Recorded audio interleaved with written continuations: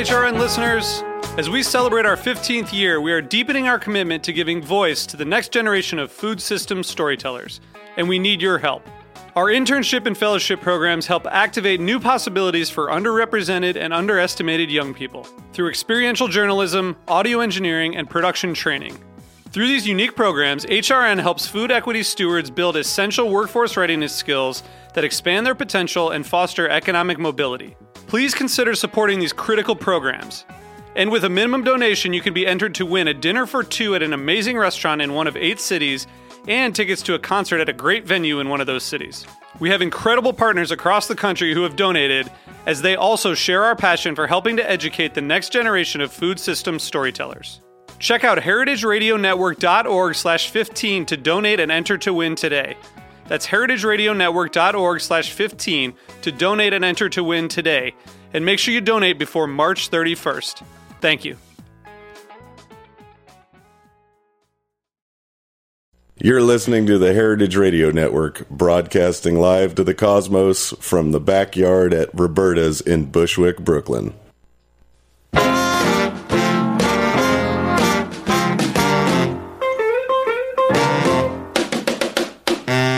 Hello and welcome to Cooking Issues. This is Dave Arnold, your host of Cooking Issues, coming to you live from approximately 12 to 12:45 every Tuesday on the Heritage Radio Network in the back of Roberta's Pizzeria in Bushwick, Brooklyn. Nastasia the Hammer Lopez not here today, but we are currently joined in the studio with Brooks Headley, the master pastry chef from Del Posto Restaurant. And, as some of you might not know, a longtime hardcore musician, true? Yeah. Yeah? It's a very checkered past, so. Well, I mean, and present. You still play occasionally, right? Yeah, of course. I mean, you know, Austin, the whole nine. What's your current band? Or bands? It's called Crash. Crash? Yeah. You've had names that were a little more less safe for work, haven't you, in the past, or no? No, I mean, they're all pretty safe, so. Yeah? It's just words. So. Yeah? And what do you, just words, I like that. And what are you playing in the band? I've always played drums. It's the only thing I know how to do. People that can play multiple instruments piss me off. So I like that. You know what pisses me off is people who do like more than one thing at a time. It's like, what the hell? You know, it's like. I mean, I was never much of a hardcore guy. You hardcore or just like, what do you think? Would you classify yourself as hardcore? I don't know. I mean, you hate classification like every band member ever? No, it's I don't know. I don't even know anymore. So people you play with, what are they categorized as? I don't think they know either. So all right. Anywho, yeah. So people who play multiple instruments, especially in any genre of music where kind of like how good you are depends on how much physical energy you throw into the performance, right? Which I don't know about your music. That's the way I was. If you do more than one thing, it's like you're just not spending enough energy doing the one thing that you're doing. You're not paying enough attention, right? Yeah, I mean, yeah, to a certain, yeah. I go with that, so. Yeah. All right, Ariel Johnson, our favorite PhD candidate at University of California, Davis. In what department? Here, Ariel, grab a mic over here. Okay. I don't really know what department she's in. Yeah, she's going to climb over me, folks, so you're going to hear a pause. Oh, she's going back at me. Strong. I really don't know what department she's in, but she deals, as we deal with her mainly in the area of flavor and studies of flavor. And her speciality on her piece of equipment is a very nice gas chromatograph that can do small volumes for food. Describe this crap. Okay, so my home department is viticulture and enology, but I do all kinds of flavor chemistry. But the GC that we have lets us separate complex mixtures of aromas and combine any amount that we want and then analyze their smell. That's a gas chromatograph for all you fools out there. Oh, sorry. And so basically, what correct me when I'm wrong, but this piece of equipment does, and it's something that we all want, none of us own. What this basically does, you take a sample, and it's slowly kind of, I guess the word is eluted or drawn through a long column. Yeah. And the rate at which things are drawn through is characteristic for each compound. So you will separate it based on how fast it goes through this column. True or false? True. Definitely true. Right. Yeah, so you start with a complex mixture and each component interacts differently with the column and then elutes in a nice order. Right. And then how do you check then, this is for people out there, how do you then check how much of that component is there as it goes through? Well, we have a detector called a mass spectrometer Yeah, that shows the amount of each compound as a peak, and the area under the peak is related to concentration. All right, so now all you folks who don't already know this, which most of our listeners probably do, but if you don't, when you're watching the CSI Miami and they say, do they still have that show? I don't have a TV. I don't know. Anyway, when they do that, they're like, GC mass spec. That's what they're talking about, gas chromatograph, and then through a mass spectrometer. But the cool thing about Ariel's one is that you can, true or false, you can bottle the crap and sniff it yourself when you're done, right? Yeah, we use liquid CO2 to condense everything down and remix it and then smell it. Man, liquid CO2. Liquid CO2 for all of you guys out there is like one of the world's great solvents, and it's also relatively nice and clean, simple, and friendly to use in a lab, assuming you have the equipment. Yes? Yes. Yeah. Also does very little to degrade. It's fairly neutral, and that doesn't degrade most of the things you're working with, right? Mm-hmm. Okay. I mean, I don't know whether... I mean, I'm sure most of the solvents they use don't degrade things, otherwise they wouldn't use them. That's true. Yeah. Okay. All right, so call in all of your questions, either about... flavor chemistry, or about world's greatest pastries, or about any random bullcrap you choose, to 718-497-2128. That's 718-497-2128. And while we're at it, last week, we made the horrible mistake of not talking about our sponsors, Modernist Pantry. Have any of you guys used the Modernist Pantry before? I mean, I've seen the website. Seen the website, but you've had your suppliers for years, so you probably have you ever used it? I never have. I have an order I keep meaning to buy from them. Yeah. No, maybe now's the time. I haven't either, I'm ashamed to say, but I have sent many people to them and have heard only good things. So here is this week's, what do you call it, plug? Plug? Sure. Okay. Today's show is sponsored by Modernist Pantry, supplying innovative ingredients for the modern cook. Do you love to experiment with new cooking techniques and ingredients, but hate to overspend for pounds of supplies when only a few grams are needed per application? Modernist Pantry has a solution. They offer a wide range of modern ingredients in packages that make sense for the home cook and enthusiast, and most cost only around $5, saving you time, money, and storage space. Presumably they just size whatever it is they're using to a $5 size, right? I mean, it's like you could say that crack only costs $5, but then they keep making the size of the crack vial smaller and smaller. True? I'll take that. Like with Coca-Cola moving to a 20-ounce bottle. What? Well, they used to only have small bottles, and then they moved to 20-ounce, but charged the same price. Wait, hold on. But you're talking about like the liter went down to a 20? Because I always bought 20s to pound. Like a 20 is a nice, I'm going to pound this right now size. Yeah, in like a vending machine. Oh, in a vending machine. Yeah. Okay. I haven't purchased Coca-Cola from a vending machine in a long time. My wife will not let me purchase soda for the children, even though I grew up... I only drank carbonated beverages growing up, except for a very short kind of Crystal Light phase that I went through where I only drank Crystal Light. And for those of you out there... Crystal Light is actually a huge influence on me. So Really? Yeah. For real? Yeah. You also grew up drinking the Crystal Light, or just later? No, I always hated it, and I thought it tasted terrible, but it's hugely influential in how I look at food, for sure. Really? Yeah. Totally. And now, is true or false, you only use aspartame in all of your recipes? That's it, completely. Yeah, only aspartame. We're lying, by the way. That was a joke for all of you who are very concrete thinkers out there. That is not the case. The problem is if you drink diet sodas and or diet lemonade mixes or whatever, they have horrible new fake mocktails, by the way, Crystal. I haven't tried them, but the idea is horrible. They have a powder that they label mojito, that's an impossibility to have a mojito powder. That sounds gross. Yeah, it's horrible. Especially, I'm sure they don't use aspartame anymore. I detest stevia, by the way. Anyone out there who tries to call me up and say that your stevia is better than anyone else's, the freaking plant tastes bad. I've tasted it directly, grown. I've walked up to the plant, picked the leaf off and be like, yes, that awful metallic, bitter, crappy aftertaste is inherent to the product. And and what I freaking love about this is that there are companies who sit there working around how to mask the incredibly awful taste. Yeah. Anyway, yeah, it's pretty gross. Yeah. So for those of you that are like, well, why don't you just drink the regular one? It's because those of us who drink predominantly diet liquids don't like to drink flat water for our hydration. We don't enjoy the flat water. We are throwbacks, some sort of Lamarckian genetic throwback to the days when water was poisonous, and none of us like to drink that. And so the issue is if you were to drink regular soda or regular lemonade as your sole source of hydration, that would be absurd. Like, who wants to drink a jug of maple syrup every day? Very few of us, right?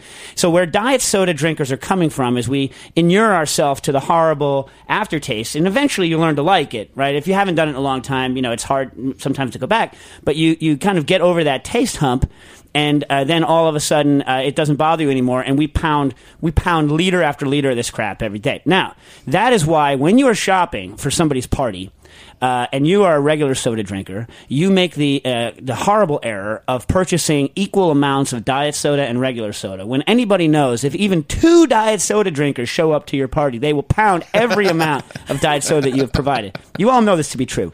Anyway, my recommendation to you is instead of getting on these crappy, mojito powder, first of all, if you're going to put alcohol into it, just make it a real drink. Otherwise, you're a bad person. But I didn't mean that strongly, maybe, but kind of close, right? No, you should stand by that. Yeah. Sure. All right. Okay. But my big suggestion is learn to like seltzer.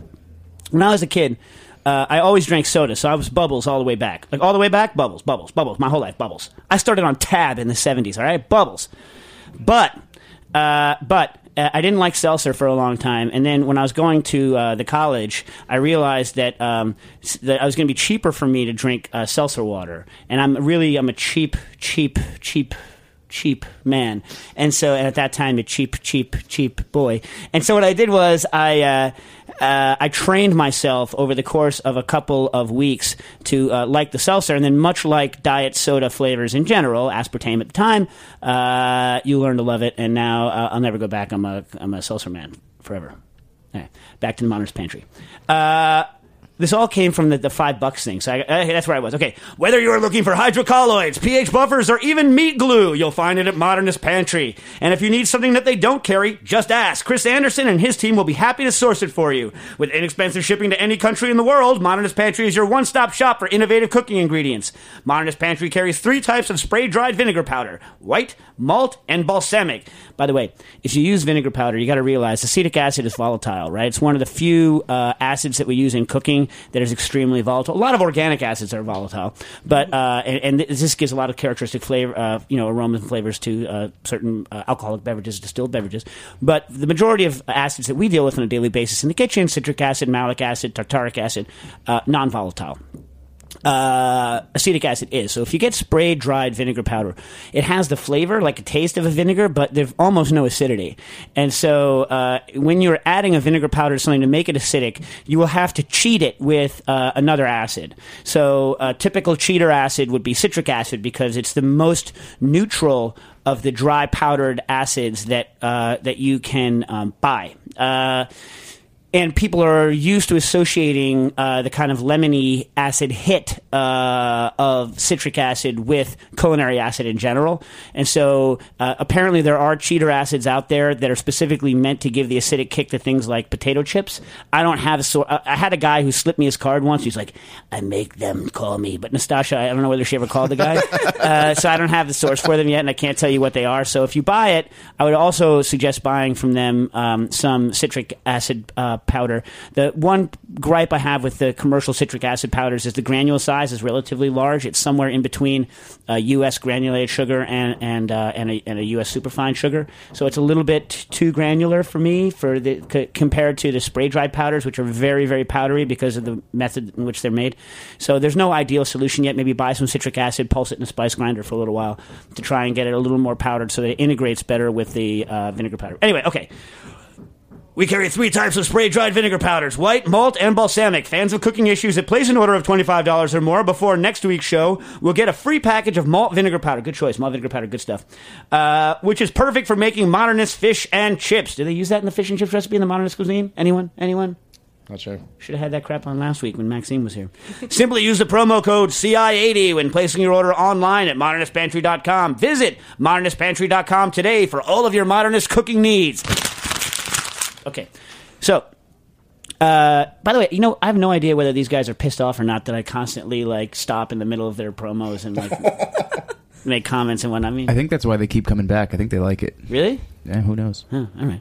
So, hey, Brooks, I know you haven't, because, by the way, folks, if you don't know me, I'm a jerk, and I haven't given Brooks any of the information that we're going to talk about before the show. So he has no idea what the hell's going on. Yeah, I plan to be completely sandbagged here. So. That's how it goes. So we're going to start, though, with the reason Ariel. I hadn't planned on having her on the show today, but she wrote in a comment based on the kind of flavor pairings question we had last week and the paper on flavor pairings. By the way, I'm going to buy that book by that sommelier who's very interested in this.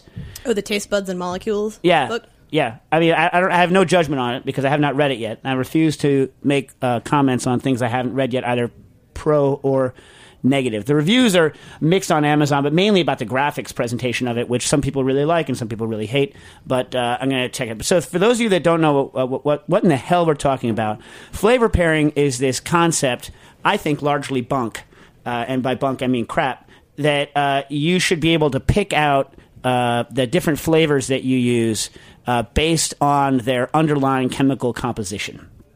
In other words, if parrot meat shares a specific flavor compound with donkey poo, that you might want to put the parrot and the donkey poo together in a dish.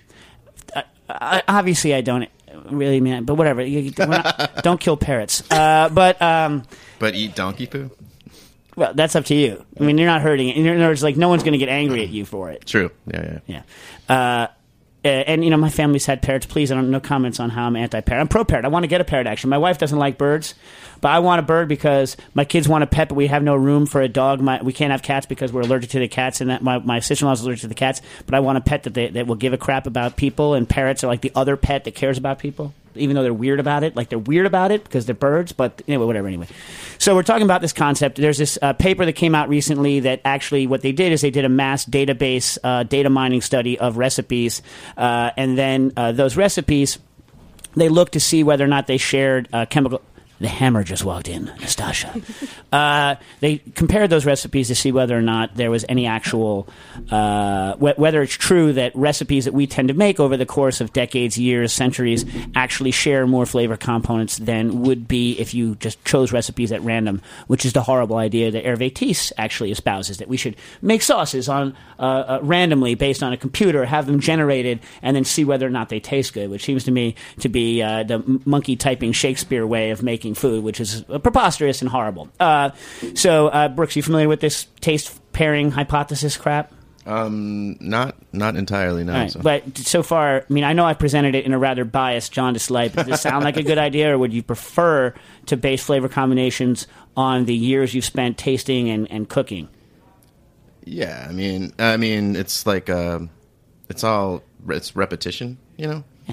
like repetition of making things or tasting things. Like you kind of like build your palate, I guess. Yeah, that's the way I think about it. So, Ariel, that just seems just like normal. So yeah, and of course, like not like it's very rare that I'm in the position of being like the old codger son of a bitch who's like, this modern stuff sucks. You know what I mean? But like, it seems to me that look, in the end, anything that helps you make better food, good idea. Like, I don't care what your inspiration is. If your inspiration is, looking at constellations and somehow looking at constellations, and you have some sort of matrix that then like gets your creative juices flowing, and your food ends up tasting good, bueno. But you know what I mean? The Crystal Light logo. Yeah, sure. Sure, Brooks. Yeah, that splash. Brooks, the splash on the Crystal Light logo. Apparently, Brooks is now telling me, true or false, that's the inspiration for all of your cooking. Not all of it, but a lot of the fruit-based things for sure. What about the celery sorbet? Your amazing celery sorbet. No, I don't think that had anything to do with the Crystal Light logo. Please. For those of you that don't know, by the way, before I'm going to get Ariel on this in a second about the what she thinks about it, and I want her to give me her unvarnished opinion, pro or negative, because nothing I like better than a good argument. But Brooks, and we've said this a million times on the show. Whenever you try and say that he's doing innovative work, he'll say he's not. But the fact of the matter is, makes delicious desserts that you aren't expecting. So for me, that's innovation right there. What do you think, Nastasha? What do you think? You have to speak up. You're not by a microphone. Yes. Yeah. Okay.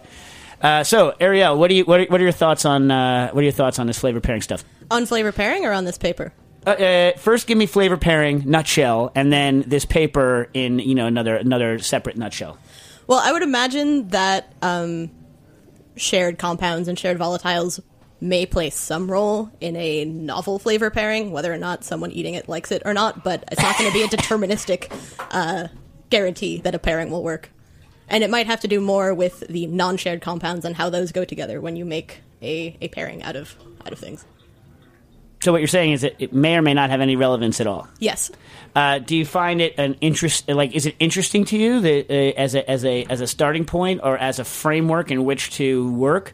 Do you have you seen any dishes that have come out of it that would otherwise not have come into the world that you think are going to be here for a long time because they're so freaking awesome?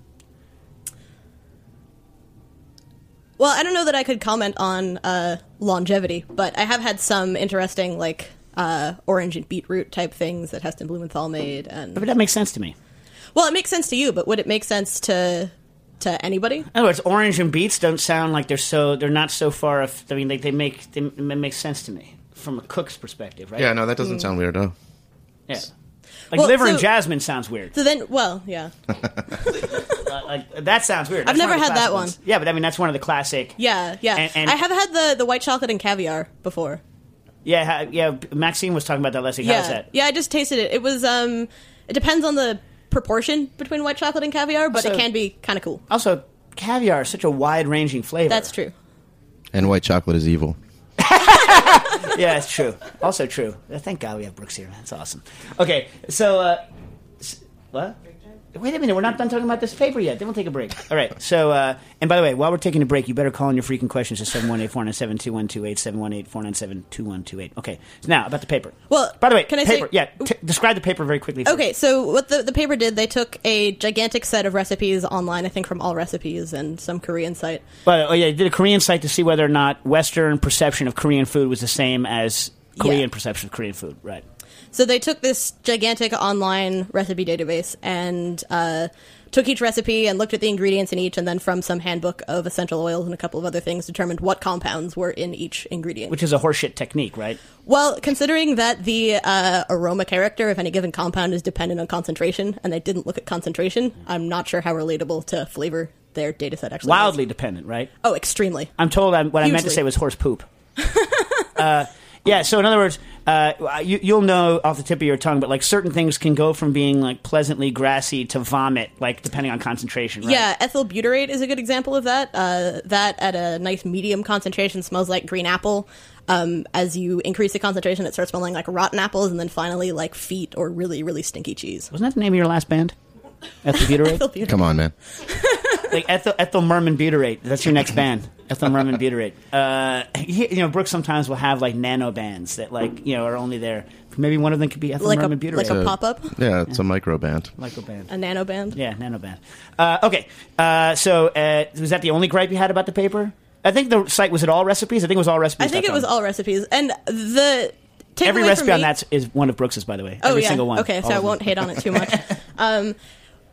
I don't know actually what recipes went into their data set. They didn't give a list, but if you look at the primary ingredients for what they call North American recipes, it's all butter, eggs, wheat, sugar, and cream, which suggests to me that the recipes they use to represent North American cuisine are desserts. And there's so much more to North American cuisine than just desserts. I mean, desserts. Although are, it is what we're That's best true. at, as opposed to what other people are good at. But I don't think all of North American flavor pairing in a cultural context could be described just by cake recipes on All Recipes. Right. The other problem is that the cooked aroma of those is vastly different from the. I mean, no one thinks that if you were to gather the ingredients for a pie, they do not the smell of a cooked pie make. That is true. In fact, the compounds aren't even there yet; they're all in precursor form. But what's interesting about it is that the findings of the study are basically if you remove a certain subset of things like these very basic ingredients from either Asian cuisine or what they call Western, who the hell knows because we don't have the recipes. Turns out that they don't share any more than would be statistically randomly associated. Once you take out the top 6 ingredients or something. So, but you say you would be loath to take this study on to accept either a positive or negative finding because you think the methodology is poor. Yeah, I think large data-driven studies like this are valuable and interesting, but they're only as good as the data sets that they use, and I think that their data set and their approach are flawed to make too flawed to make the broad conclusions that they do. Yeah, pretty pictures, though. Did I mention that? Oh, yeah, cool really, diagrams. really pretty pictures. And I think that's the problem, because the study is getting a lot of traction. Yeah. And so people are paying a lot of attention to it, but it's one of my many gripes in the world is that someone makes a study, puts a big splashy, statement in the abstract or conclusion, and then it gets a lot of traction because no one goes back and reads the damn study. Exactly. All right. And with that, call in your questions to 718-497-2128. That's 718-497-2128. Take a break. Cooking Issues.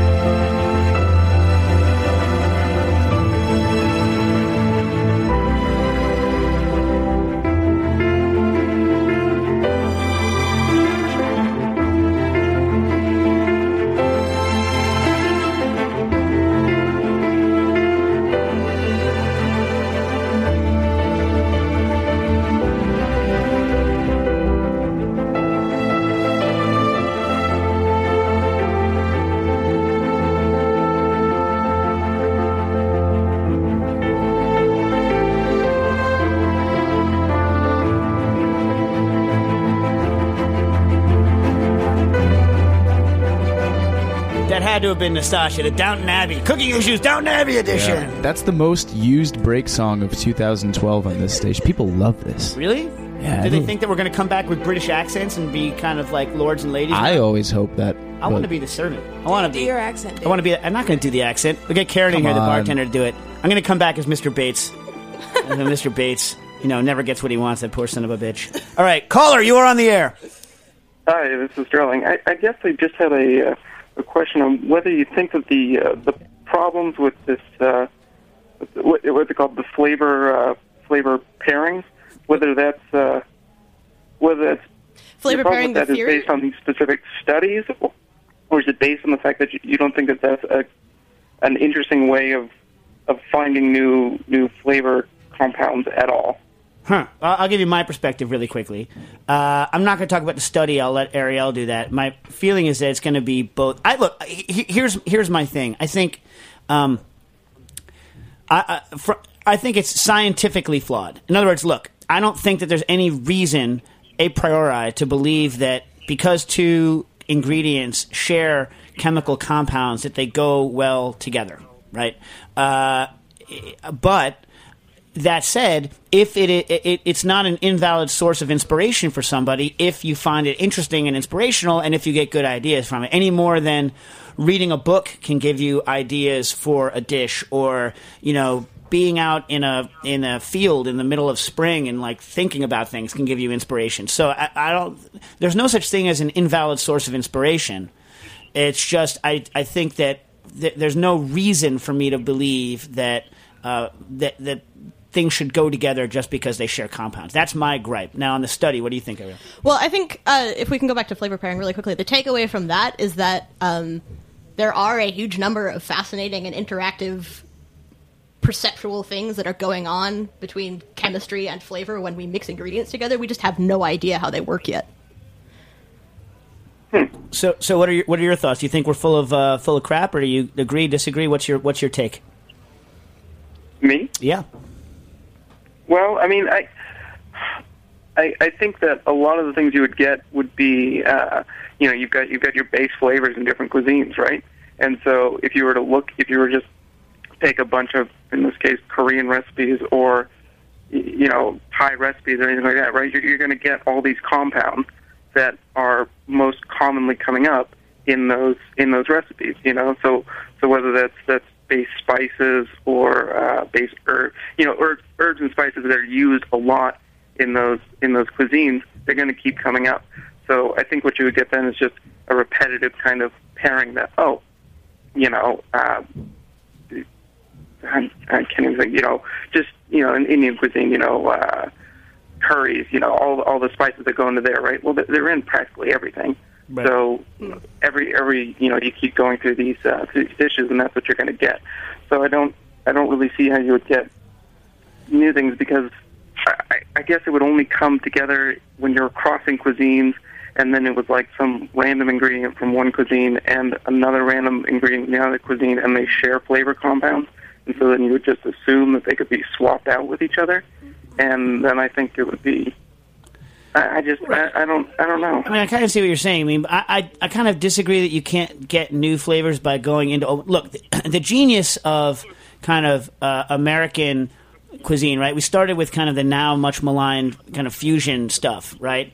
Which everyone now is, fusion, oh man. Well, that's an old gripe. Maybe people are pro-fusion again, but, back when I was a kid, like, fusion was the passé thing. No one wanted to be labeled with the fusion label. But what we are at base here in the U.S. and certainly abroad in the modernist kind of thinking, if you take that as an actual movement, which, we can have a debate, is we steal things, right? So we steal things from industry, we steal things from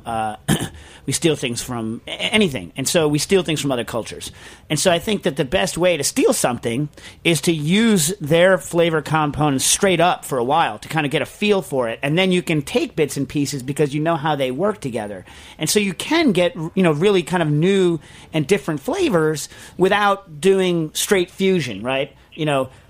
Flavor of India with French technique, or what would be more interesting, the other way around, Indian technique with French ingredients. But I like that. What do you guys think about this as a mode of innovation? In other words, I don't think it's this flavor pairing thing is not necessary for innovation. I mean, it could be interesting. It could be interesting to kind of trip your mind into new things. But again, anything could do that. You know what I mean? I don't know. Anyone? Brooks? I mean, as a base, a form of inspiration or whatever, then sure, that's cool. But I mean, when it comes down to it, it's just like tasting and putting the things together and doing it over and over and over and over and over and over and over again until you have something that kind of works. So right. I mean, certainly. Chemistry is not as ripe a place for inspiration as the Crystal Light Splash. But you want to talk about that for a second? The splash? Yeah. Again? Yeah. What do you like about it?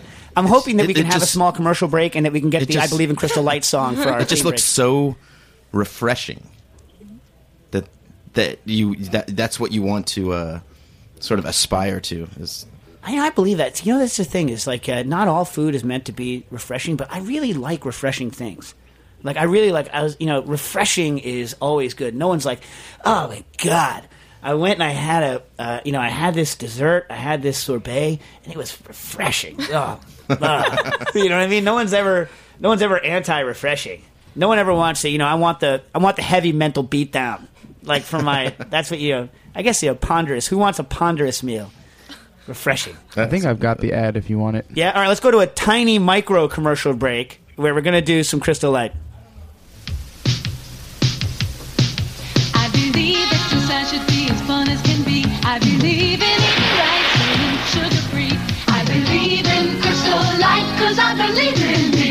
Crystal Light drink mix is sweetened with 100% NutraSweet, so there's no sugar, no saccharin, and no saccharin aftertaste. All these natural flavors taste so terrific. It's hard to believe there's only 4 calories a glass.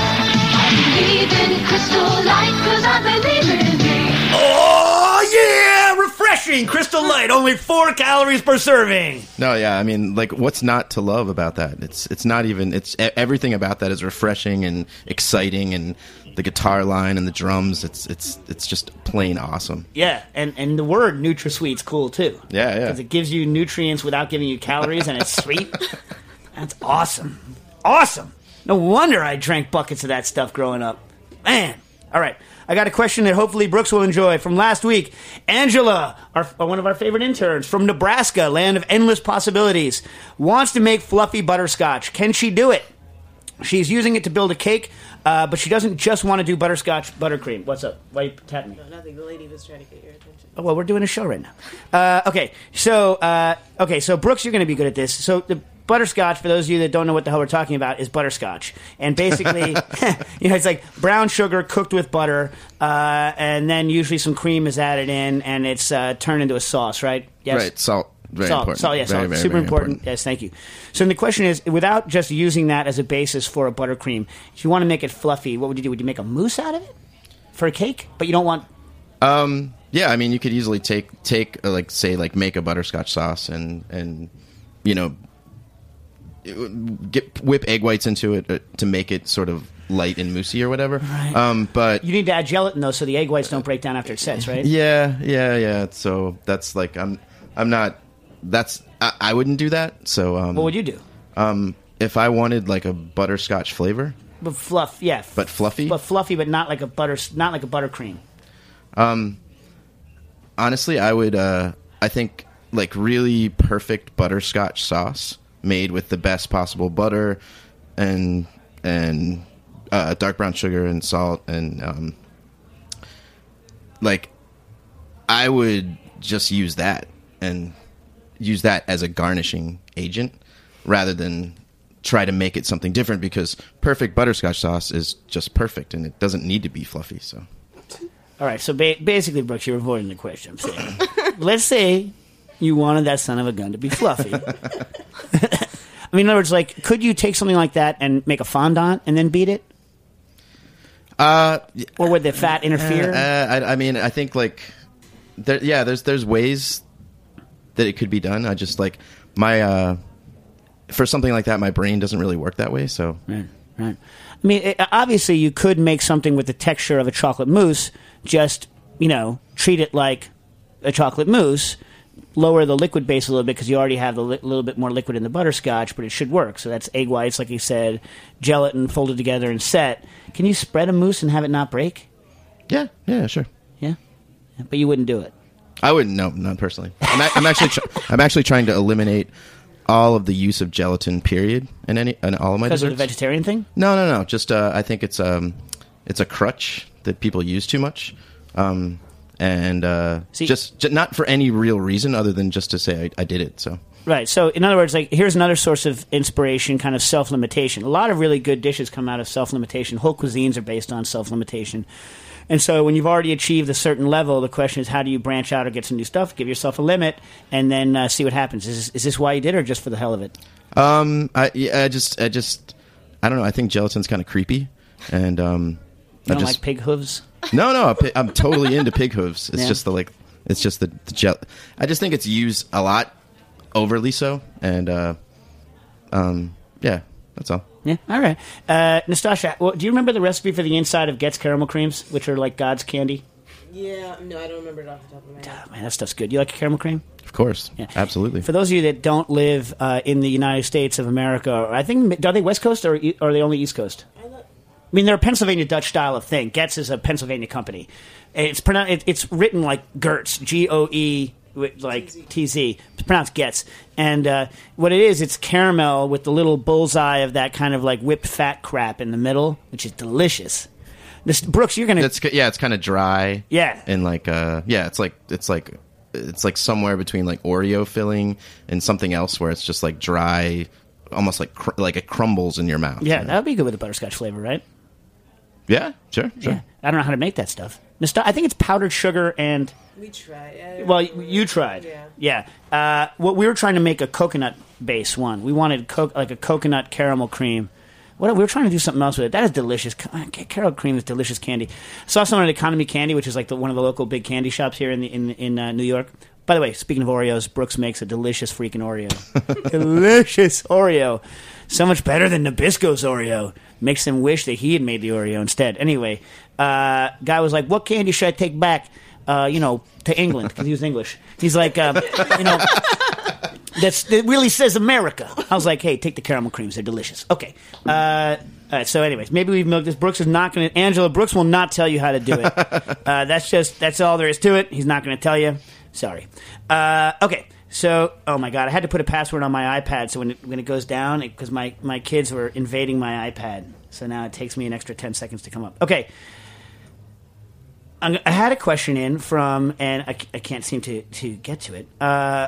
Okay, Jack, someone's having problems with the Heritage Radio live feed. We fix that crap? Is it right now? No, before. Oh, yeah, that's working. Yeah, all right, very good. Okay, dear Dave and Co., Josh in Somerset, UK says, I have to keep buying new cooking probes, the one with the cable to a device so that I can put it in the oven, because either the probe and or the device keep breaking. Can you please suggest a reliable make, something with good reaction speed, good range, up to 200 C, that's 400 Fahrenheit for you Fahrenheit folk, and if possible but not essential, a probe that's mildly resistant to water so cleaning is made easier. No. They all suck. I've broken many of them. I've broken Taylors. I've broken Polders. I've broken every single one of them I've ever used. They've all crapped out. I've used them to try and do a roast inside of a pot. The steam gets inside of that crimp around the probe, around that cable, and they break and they die on me. Has anyone in this room had a good experience with one of those sons of guns? No. They suck. Yeah. Yeah, they're bad. So what do you recommend then? Well, either just keep buying a crap ton of them, which is not a good solution, or I would suggest getting an industrial thermocouple.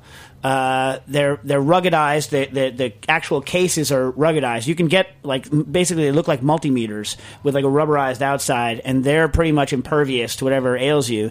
And then you get relatively cheap thermocouple probes that attach into them. You want to make sure thermocouple probes come in a wide variety of cable configurations, right, and also head configurations. So you find obviously the thinner they are, the better their response time, but the more fragile they are, and also the more expensive they are typically.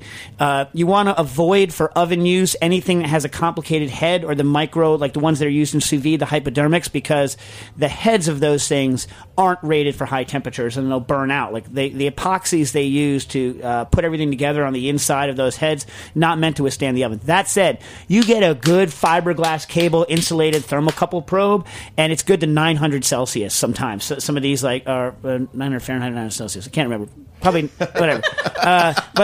But you can get cables that will withstand basically kilns. And I've had thermocouple cables in my oven that have been in there for years, and my oven routinely gets up to 850 Fahrenheit.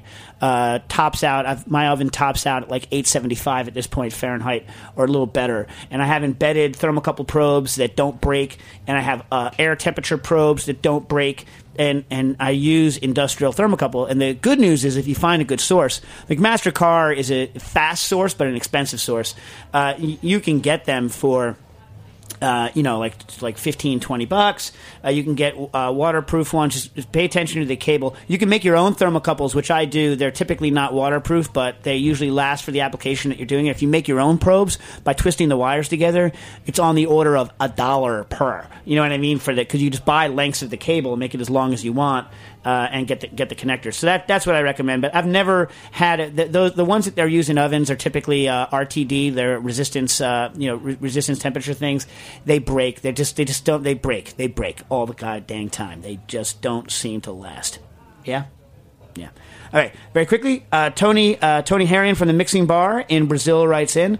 This is last week, it didn't make it in. Last December, we started investing a little more in our cooking lab. We've been working with a conventional distillation of our own booze. I'm glad you can do that. I can't do that here in the US of A. They'll throw me in the jail.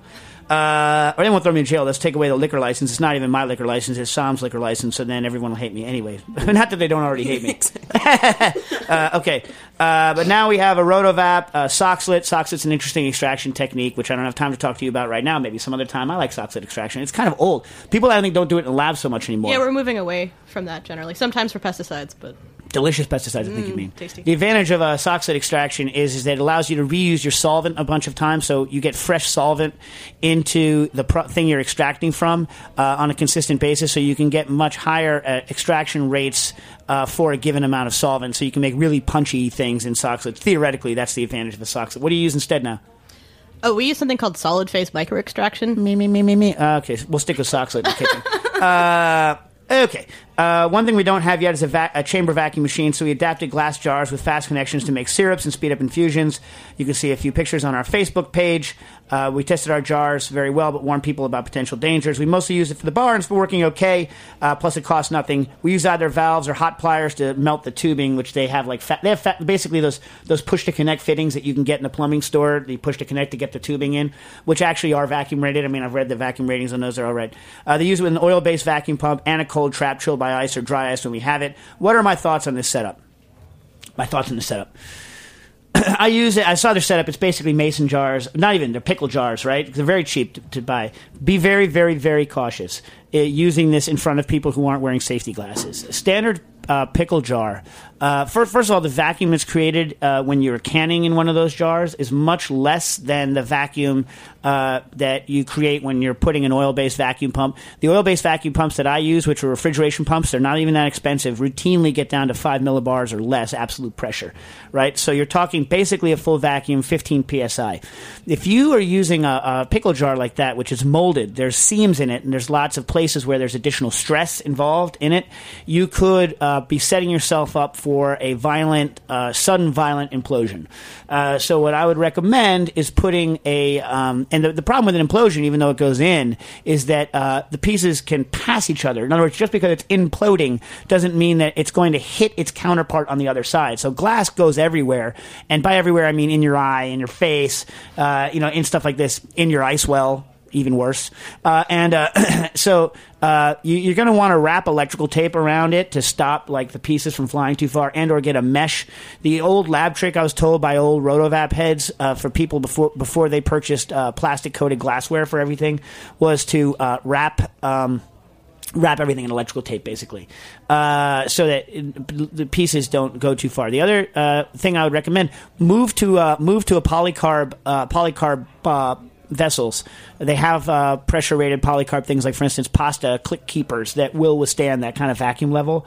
It doesn't cost that much more, and those, when they shatter, polycarb has a much better shatter mode than glass does, because it will crack, but it will not splinter into a bunch of pieces. This is why when you're making potato guns and other sort of high-pressure air guns with piping, PVC is actually not a great choice, because the fracture mode of PVC is into splintering kind of things, whereas certain other plastics, I believe like ABS or polycarb, when they fracture, have better kind of a fracture mode. So that's just my thoughts. The other question was, when working with a Rotovap, do you guys tend to puree the products before distillation? Yes. Although Tony Canayaro, our good buddy in England, does not. I got in the habit of blending stuff into a pulp and sometimes straining it to get a better extraction. It seems like the pureed plus straining method gives a smoother distillation towards the end of a run compared to just a puree.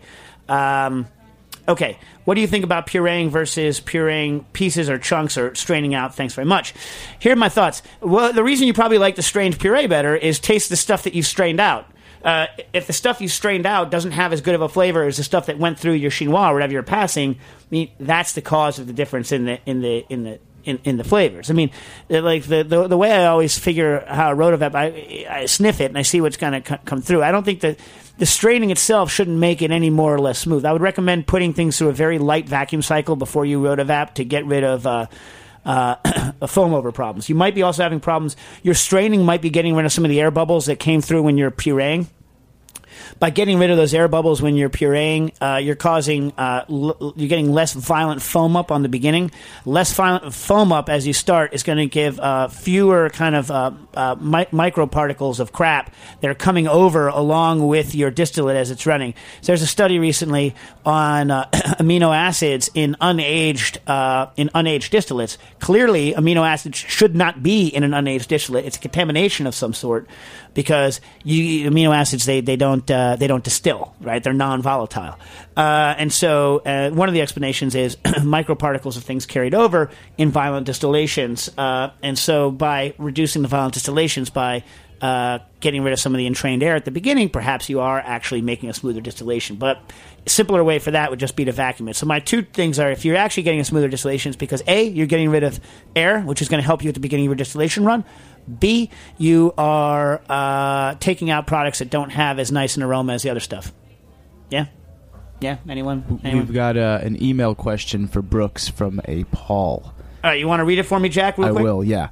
It says, I've seen statements Brooks has made on the creation of vegan desserts for guests. Can he comment on these desserts and keep the hammer from making her vegan face? Are these items on the menu, or would one need to call ahead to let the kitchen know that vegans are coming? Who sent that question, by the way? That is a Paul. Paul. No, we have a 7-course vegan tasting menu that's always there every day. On the menu, though?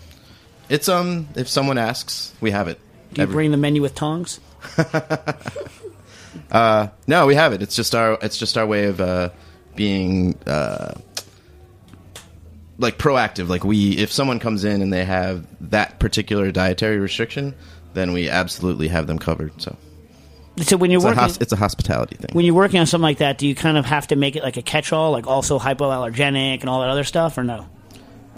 Yeah, well, actually, I think we make it so it can be like gluten-free too, because often those two go together.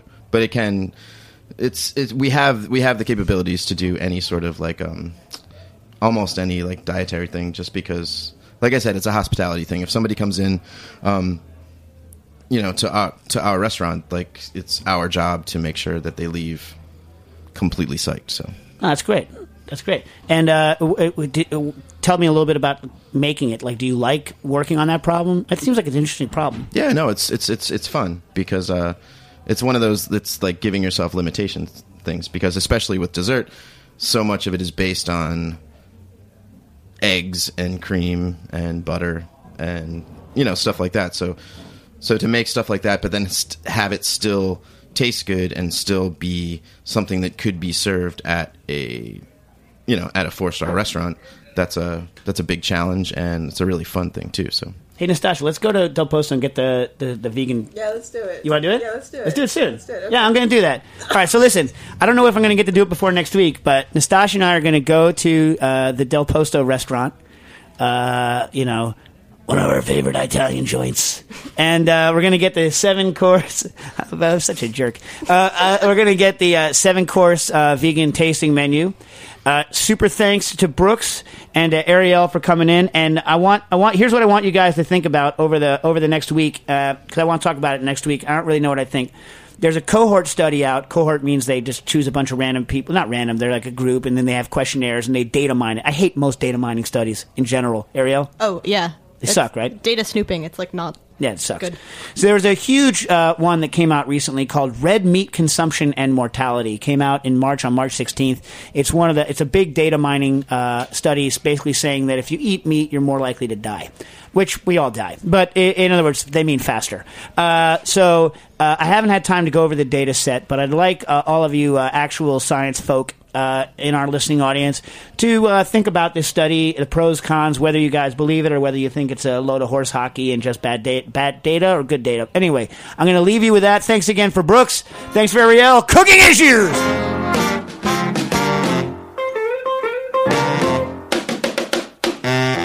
Thanks for listening to this program on the Heritage Radio Network. You can find all of our archived programs on heritageradionetwork.com, as well as a schedule of upcoming live shows.